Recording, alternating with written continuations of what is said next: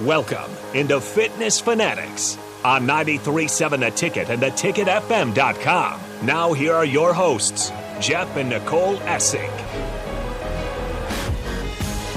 All right, welcome in Hour 2 here on the Fitness Fanatics. If you missed any part of the show, you can go back, check us out on the podcast at theticketfm.com. We're under the Ticket Weeknights Weekend tab under the Fitness Fanatics. We've been joined in studio here by Matthew Taylor, Coach Taylor. Main reason we had him come in because he has an amazing transformation story. So we're going to talk about that on this next segment. So Matt, take us back.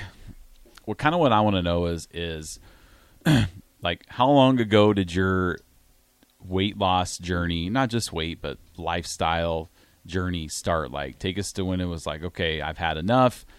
I need to do something. And then just kind of walk us through like what happened and how did you get to be who you are today? So starting, I'm going on I just came up on my 8th year of sobriety. That funny enough, or not funny enough, I guess, coincidental enough, when I went sober, I put on a whole bunch of weight. I became, I think the last time I finally weighed myself, it was 357 pounds. As of yesterday, I'm about 100, walking around 187, 189.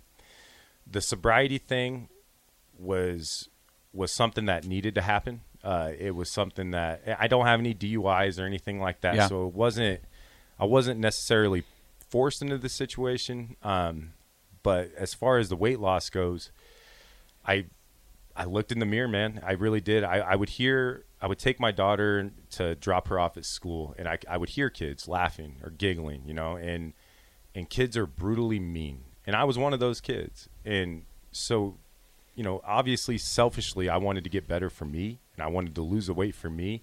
But it came to the point where, I was huffing and puffing just walking up and down the stairs, man. I'm not a smoker or anything like that. So it was my body. It was the things I did to myself. Was this before you were coaching? Or was it right around the same? It was the first year. Okay. There's pictures out of when. So it was year 2 of coaching. Okay. My first year with the Sox, second year of coaching. And I was getting outrun by 8-year-olds. And they were lapping me, So, I needed to make a change for my family. I wanted to make sure that I was there to walk my daughter down the aisle, at the end of the day. And I get emotional thinking about it, like what could have been if I didn't hit rock bottom. Rock bottom is different for everybody now. Yeah. It doesn't mean you're thrown in a jail cell or you're arrested. I mean, rock bottom is simply I'm done. I'm done. I'm done feeling this way. I'm done having 37 alarms go off because I don't want to roll over. And if you're going to lead and if you're going to be a mentor, I'm a firm believer that if you want people to listen to your message, there's a difference between a boss and a leader. I texted you that the other day. Great show last week, by the way. Oh, thanks. That was incredible. If you're going to lead, you need to do it by example. Right. I'm not going to look at your kid or that kid and be like, go run. Now I'm running with you. 3 years ago, I think now I had to double check with my wife and get my dates straight before I came in here. I think it was 3 years ago now. I hit rock bottom. That was my rock. So what was your rock bottom when it came to your sobriety? Because that's kind of important too. Like you said, you didn't have that like DUI moment or whatever. And I know we're coming up on the end of dry January. If people had chose to do that, that's something that's kind of popular. What made you decide that was like kind of your first thing that you just, if you don't mind talking about that? Yeah, no, absolutely. So I started really talking about my message and the sobriety with the fentanyl crisis that's happening. I was very silent. I was a silent fighter, is what I'll call it. I didn't want people to know. I didn't want to lose my spot in the community, I guess. And there was one day where the health department reached out, and they knew that I had went to the treatment center, and I went back and gave speeches about the success that it can have, and then I lost a good friend of mine, his brother. I don't call it an overdose; I call it a poisoning. He died, and that was he wasn't like us growing up. He he was the one driving us. He was the one hanging out and making sure we were okay. So losing somebody close to you when it hit home, it does happen here. So I really started talking about it then, but it came down to my wife finding out. You know, my daughter had it. I don't think she was 1 yet, and there's a picture of the day before my mom drove down from Lexington to take me to the treatment center, and there's a picture of me holding my Madison, and my eyes are sunk in. I'm skinny, you know, so hats off to that, right? No, Yeah. it was a disgusting skinny. Yeah. You know, and I just don't look happy at all. I'm just holding her with a fake smile, and I texted my mom and I said, I'm in trouble and I need help, you know, and she said, I knew something was up, and I needed you to tell me that you needed it. You know, she drove 2.5 hours in the middle of the night, and she had me at the Lincoln Treatment Center by 5:30 the next morning. Yeah, and I'll tell you this much, humbling to say the least. Walking in as whatever old I was, a married man with a kid of my own, holding my mom's hand, crying like a baby, dude, like crying like a baby. I knew that was it. Once I told my mom, she is the best leader, coach, friend, person I've ever met in my life. She has been through it, you know. Knowing that I told her and that was it, that's rock bottom, man. Like, hey, mom, your baby boy needs you, and I have nowhere else to turn. You knew you were as like a dog to a bone. Then she wasn't going to let go. Oh, she wasn't God, going to no. give it up. Yeah. You know what she told me? She tells me every day, my wife, Melissa, is the best thing to ever happen to my family, because it changed me. You know, she changed me for the better. So, Well, I know growing up, my parents both had substance abuse problems. And, you know, if my dad had made that decision when I was a baby, my childhood would have been very different. I look back at pictures of my dad in the midst of the worst of his addictions, and it's when he was his thinnest. And everyone was like, wow, you look great. And I know what was happening in our house at that time. And so I think that's really important that you're still here telling that message that, you know, there's always still more going on, and it's okay to reach out and ask for help. So I think that's really an important message, because that's you know, remember that as you go, because it's a good message. I thought I was alone, you know, like I had barricaded myself into this room of not wanting to let people down, you know, like I went to counseling for this. You had to complete the program. For about 6 months, I didn't say a word. Did not say a word to my counselor. He goes, take the mask off. I'm not letting you out of here until you do. I'm like, I ain't got a mask on. I'm me, baby. Yeah. I'm me. Right. He goes, no, you're full of it and you're fake. Yeah. And you're being a car salesman. I ain't buying a car. He's like, I want to help you. You know, and I'm the best version of me that I've ever been. And I say that with full confidence. And it's because I didn't quit. Going back to the baseball thing, I could have turned around and not walked into that practice. Yeah. I could have, and I would have. I'm telling you, man, it's you're not alone. And I get emotional thinking about it, because I went through so much of it thinking I was by myself. And looking back, I have the best team. And I mean, my mom, my wife, my kids, like, you know, and I grew up with what I call the seed was planted. You know, I don't know how people look at addiction and alcoholism and hereditary or not, or learned, or nature, nurture, whatever. Like, whatever, that seed was planted, and I watered it. I did. Yeah. I watered it every single day. Yeah. You know, so nobody's to blame but me. Right. But that being said, I didn't have to do it alone, man. No. Like, Yeah. and you don't have to do it alone, and you don't have to do it alone. And it's like, I want to help. Yeah. I'm not scared to talk about it anymore. Like, I was Right. terrified, guys. I was terrified. Yep. All right. So then back to when you started your weight loss journey. So we'll talk about that, because that makes sense why it kind of swung back the other way, because you were, you know, you were becoming a different version of yourself, and that looked different, and you probably had different coping mechanisms then when you couldn't turn to, you know, the things you were using before. So tell us about that rock bottom. Yeah. You can hit rock bottom in so many ways. It's crazy. Right. Financially, people hit rock bottom, you know, like our health hits rock bottom.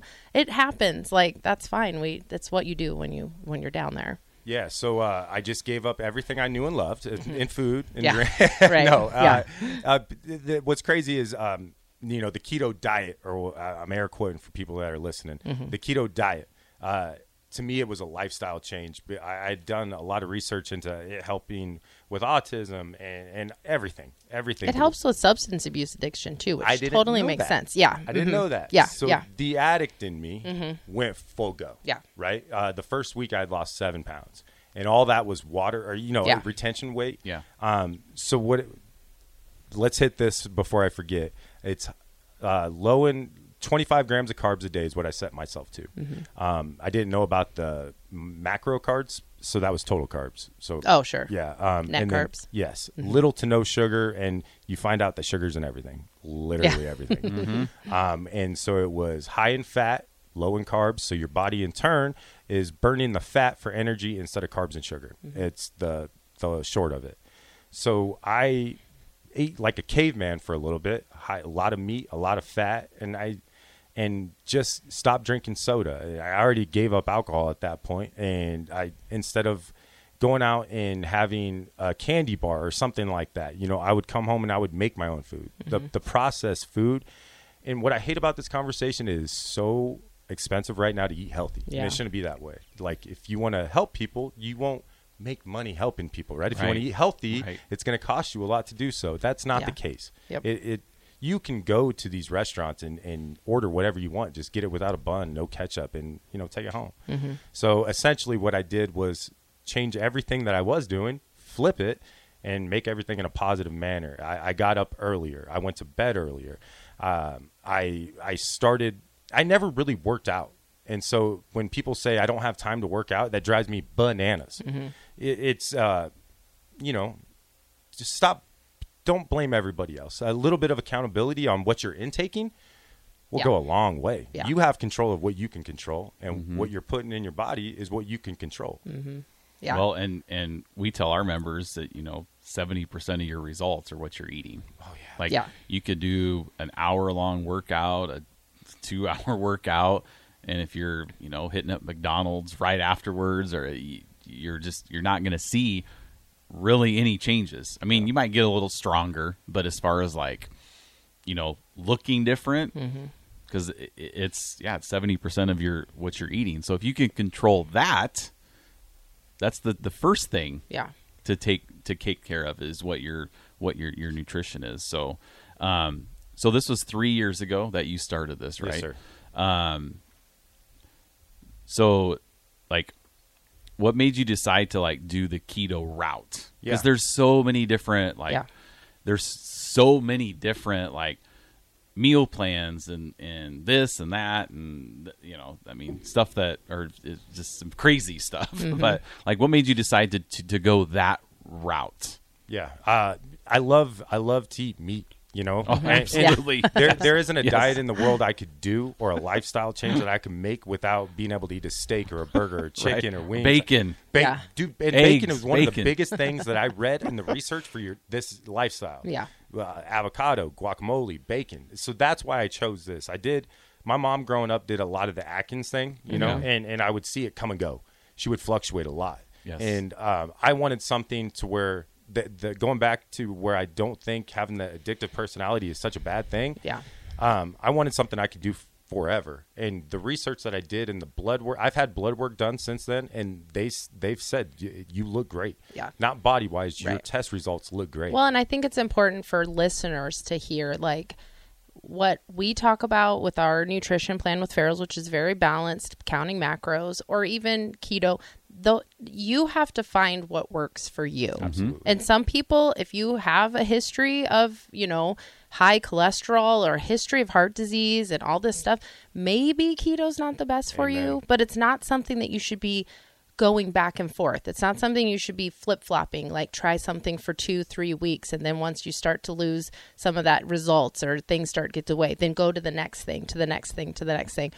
That's why talking to you and talking about keto, which can be controversial sometimes, what we wanted to talk about is someone who's done it and done it consistently for years and years and years. And that's not always possible for people. And if that's not, then it's not the right fit.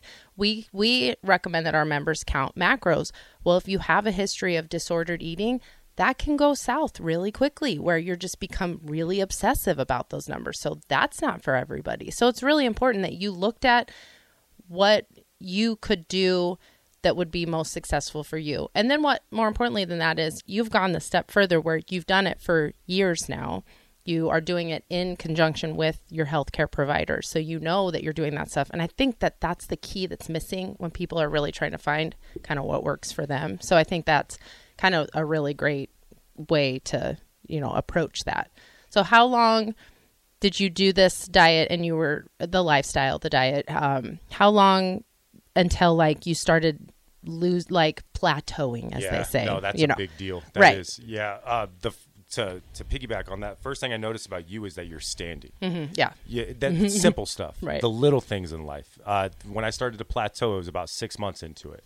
And then that's when I started doing the macros. Because to that point, I was just doing total carb count. Yeah. And you are going to plateau. You're going to plateau. No matter in what life. you're doing. Yes. In life. Yes. Yes. And then I started doing the 10,000 steps. Then I started getting the watch isn't on. Then I started doing the Fitbit thing. Yeah. And since that, adding movement, just standing or going for a walk or going to fill up water, that helps. So about 6 months into it, I had to make a change. So was there a time where you're like, well, this isn't working for me? Yeah. Right. Yeah. Up about a year and a half ago, about a year and a half into it, I guess I should say, Yeah. I plateaued and I hit a wall. And then I started doing more research about a reset. And hey, I've never had a cheat day. Keep that in mind. And I don't think that's okay. I don't suggest that for people. That's just what worked for me. Yeah, that's what we say that too. You got to find what works, right? Because with that. Now, my brother, I know he's not listening, but he's a smoker, right? So whenever I would talk to him about the Farrell's nutrition plan and our philosophy of having a free day, like in his mind, he would tell me, okay, if I'm going to quit smoking, I'm not going to smoke on Sunday, right? Yeah. That was in his mind. Yeah, yeah. So trying to find what works for you, if you know yourself, or if you have a free day or a cheat day, it's going to turn into a cheat 5 years. Right. Then that's not.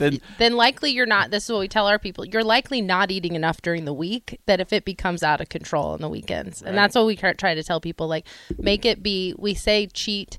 We call it a fun day, but people really dog on that cheat meal. But you know what? If you're a type of person who's rebellious, thinking of it as a cheat day, that might actually help you. It's a carrot, man, at the end of the tunnel. No, I am a rule follower, so a cheat meal to me makes me feel like I'm doing something wrong, like I am bad. So I don't call it that because that's my personality. Yeah. So again, knowing yourself is so important, and it's not zooming right in on that one day. It's zooming out. And what did the 5 days before that look like? Are you starving yourself all week long because you have this day coming up, then that's not healthy, right. So it's like, I don't know. It's you got to know yourself. That's all. But yeah. Yeah. No, tying it back to the baseball thing, I feel like if you put the work in, then you do earn. I'm different than a lot of the people that I'm helping with this lifestyle now. So I try to individualize, and I am trying to branch out and help people that I can, and I'm doing it. You're like the expert now. So if someone wants to talk about it, you're the person they should talk to, not the person who's done it for 3 weeks and lost, whatever, but they don't know if they can sustain it. Like, you're the expert. And I come from a place of failure. That's you either win or you learn in life, and I come from a place of where I was broken. So the way I see it, look, I saw so many celebrities and commercials and the miracle diet and the miracle pill and this and that and this and that and that. And then finally I was like, there needs to be somebody for me like me. Yeah. Somebody that's just a guy. That's just one of us. Yep. Yeah. But that's really important. So you kind of hit the wall, the plateau, which is normal. If you think about it, it's like, instead of thinking of it as a plateau, think of it as like cruise control. You can go on cruise control for a little bit, and that's great. You don't have to, but then inevitably those hills are going to come back. So how'd you overcome that? we were talking about that, but like, go continue. Yes, no, the support system, the support team. Honestly, my partner, my wife, my ride or die, the Bonnie to my Clyde or whatever, she has been phenomenal. And you're again going back to you're not alone. The people at Farrell's have you guys, you know. And I don't know. I've never been through the program, but I'm assuming if they reached out, if I text you, you text back right away. If I would message you, you'd message me. Yeah. I'm assuming if they need something, you guys have people in place. And it's as simple as a conversation. Yeah. How did I do it? I incorporated exercise. I wasn't exercising to that point, and I had lost 100 pounds almost at the year and a half. Yeah, yeah. Then I kicked it back into gear, you know, and now I'm just starting to incorporate weights, and I want to mass up a little bit more, and that's another challenge. I'm throwing a wrench into it, man. I'm throwing a curveball or a changeup when it's fastball. I want to see if I can. Yeah, and I know I can. So because, and I can't like focus on this enough. It's because you put the time in. Like that's like expecting someone to come in and it's their first year in baseball and expecting to get to the championship game. Like you put in the time and the effort to learn about yourself. The other thing, because we talk about this with Mark and his transformation with Farrell's, he's doing the national challenge. I think what's so important, we don't stick with stuff long enough. And I think the big thing is like for your transformation, for Mark's transformation, especially the way that when you have kids and school and summers off and baseball season and the off season, like you really have to give yourself a year plus. You have to go through each of those seasons of your life, because we see that a lot in our program. Our summer session is a really tricky one when our members go from their summer routines with their kids to going back to school, and they will put themselves on the back burner immediately because, you know, routines changed up. And so you going through that for a whole year, you've navigated the holidays. You've navigated, you know, you could have started in January and then it'd be smooth sailing till the summer. And then all the barbecues happen and you could have just, you know, not learned how to navigate through the summer or through the holidays. So I think that's really important too, that you gave that time to really make it fit into every part of your life, not that snapshot of your life. And I think that's what's missing with a lot of people. It's that instant gratification world that we're living in. And, you know, doing this and trying to help people do this, talking about it being individualized for them, what I did not happen overnight, did not happen in 6 weeks. It did not happen in 6 months. It is a continuing thing. And to go to your point with the kids and all that, who are you doing this for? If it should be you first. Yeah.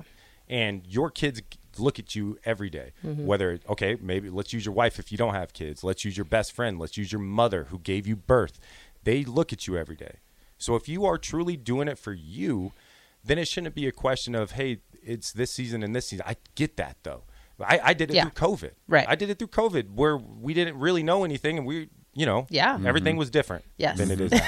Yes. So, you know, the excuse factor, that's what it is, man. It is an excuse. Life is hard. Life is hard. If you can transform your body, the rest of it's going to be, life will not be as hard as you're making it out to be. Right. If you can physically change your physical being, which will help your mental side of it, your bad days won't be that bad. I promise. Yeah. I promise. All right. We're up Break. against a break. Yeah.